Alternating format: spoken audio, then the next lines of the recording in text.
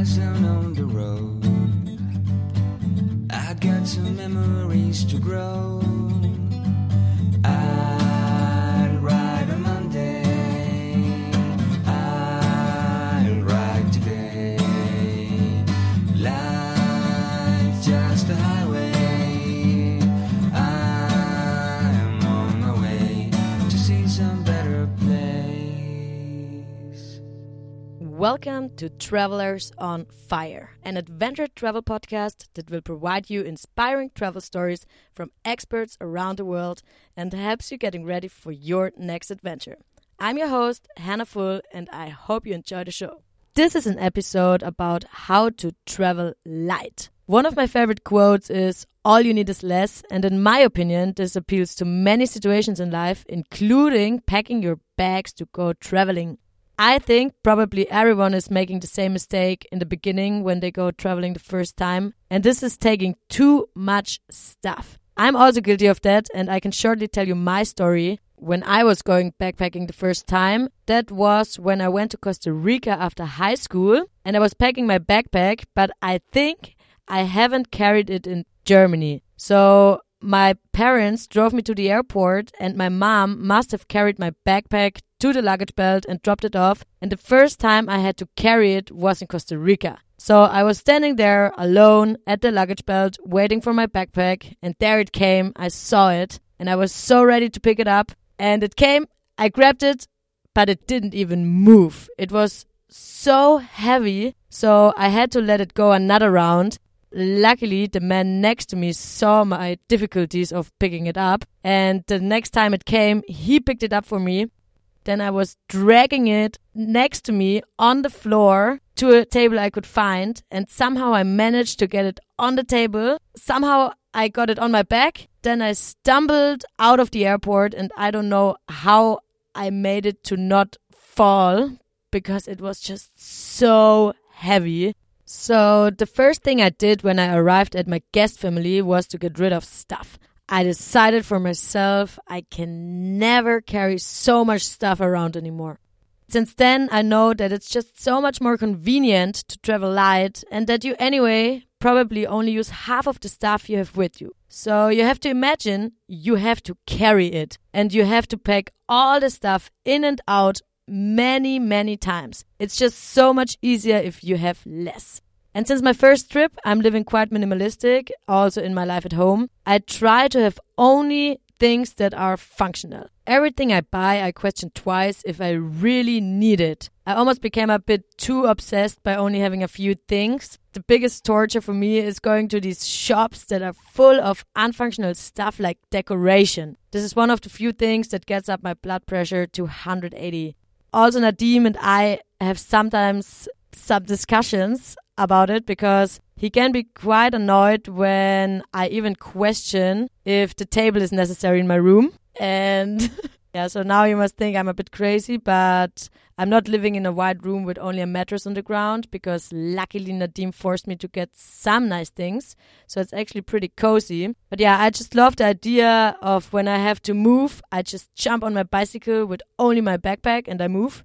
But yeah, I also realized that there are some things in life that just really make it more pleasant if you have them, and especially at home. That's why I also have some things that are not utterly functional, and this counts also for traveling. It is okay to have your one or two luxury products with you that you really get a lot of joy from, but that actually don't really have a massive function. Mine is definitely a massive bottle of conditioner. I just can't live without my conditioner when my hair is so I can't brush it because of all the wind and all the salty water. I just need my massive bottle of conditioner. For Nadim, it's his laptop. And for example, a woman who cycled the world carried her massive pillow from home all over the world. So yeah, it is okay to have a luxury product if it really, really brings you a lot of joy. But now I will give you some tips how to choose wisely what to take, because traveling is just so much easier with less stuff.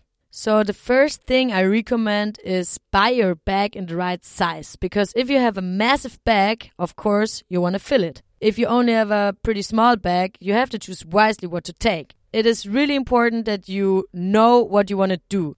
So if you want to camp and cook and hike up mountains with your luggage, I can recommend a 55 plus 10 liter backpack. That means it's a 55 liter backpack and you can extend it for 10 more liters. By the way, it's nice if you can open it from the top and from the front, so you have several entrances, and if you can strap your tent to the outside. So I really wouldn't recommend to get a bigger one. I had a 55 plus 10 liter backpack all my life. But yeah, then it got dropped in Chile and I had to get another one. So I bought a 65 plus 10 liter backpack because there was not so much choice. This is way too big. There's just fitting too much stuff in. So I'm even catching myself to put in too much stuff. So 55 plus 10 or even less if you decide to go camping, cooking and hiking up mountains with your luggage. But if you are not camping and not cooking for yourself, then even a smaller bag is really, really fine. I met a guy in Panama. He was only traveling with hand luggage for a month. Yeah, so we were going from one to the other hostel with him. And I said, hey, we're leaving. Can you take your stuff, please? And he was like, yeah, that's it. I was really astonished, really. And I think he has no clue that he's still kind of a role model for me.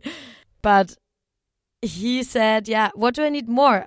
2 shirts, 2 pants, 2 underpants, 2 pairs of socks, my toothbrush and my valuables. And yeah, of course he's right. It's just so convenient to only travel with hand luggage. And if you're only staying in hostels, what do you need more? But of course, I know this is super minimalistic. So I think if you're only staying in hostels and not camping, also a 45 liter backpack would be quite convenient. If you decide to go bicycle touring, you have to get some bicycle bags, which are called panniers. They're actually anyway about the same size. You only have to decide if you want front and back panniers. We were with the 2 of us, so both of us only had back panniers, and Nadim was strapping his tent to the front. But quite some people are saying that it's better for the stability to also have front panniers. We went quite well with only back panniers. But if you want to really go light, then you should go bikepacking. This is also still highly on our list. With bikepacking, you're just strapping very few things to your bike. We, for example, met a guy in Thailand. He had only 12 kilograms, including his bicycle. And he could really cycle very far every day. Okay, so much to the bags. If you have chosen your bag, then write a list of what you want to take. Then go through the list piece by piece and question if you really need it or if it's maybe a luxury product. And then scratch as many of the list again as possible. Then put together everything on a table that is on the list. Look to the amount of clothes and reduce it by half. I'm still making the mistake of taking too many clothes. The amount of clothes depends, of course, if you want to go to a hot or cold countries. I choose mostly warm countries, so I don't have to take too much stuff, but that's me, of course. But if I end up in the cold, I just put on many layers above each other. So I put on almost everything I have, and many layers really keep you warm. So try to avoid to have more than 2 pieces of the same kind, because then it's a luxury product. You don't need more than 2 normal shirts, because if you only have little stuff, like I told you, you can wash it with your hands almost every day and just hang it out on your backpack while you're traveling. Also, consider buying multifunctional stuff. For example, for guys, a swimming pant can also function as hiking shorts. Then, try to have everything in small sizes. Buy these small bottles, they are maybe 100 milliliters, and put in your fluids like sunscreen, shampoo, conditioner, after sun, and so on. And then close them very well and put them in a separate plastic bag. Then, if you decide to go camping, go to a camping store and buy light stuff. So if you go to warm countries, you, for example, only need a small travel sleeping bag. Then get some plastic cutlery, a light tent, and these ultra-light travel towels. Another, even lighter option than taking a tent is taking a travel hammock. Choose one where the top is covered with a mosquito net. This is just much lighter than a tent, and you only need 2 trees. But I recommend to figure out before if you can sleep good in a hammock, because I have one and my sleep isn't too good in it. But yeah, it's a very light and nice option. Also, if you think you're going to be in hostels most of the times, but you still want to have a kind of safety thing with you if you end up somewhere where there's no place to sleep. So yeah, definitely consider getting a travel hammock. That was it from me today about traveling light. I hope you learned something, and let me know if you have any further questions.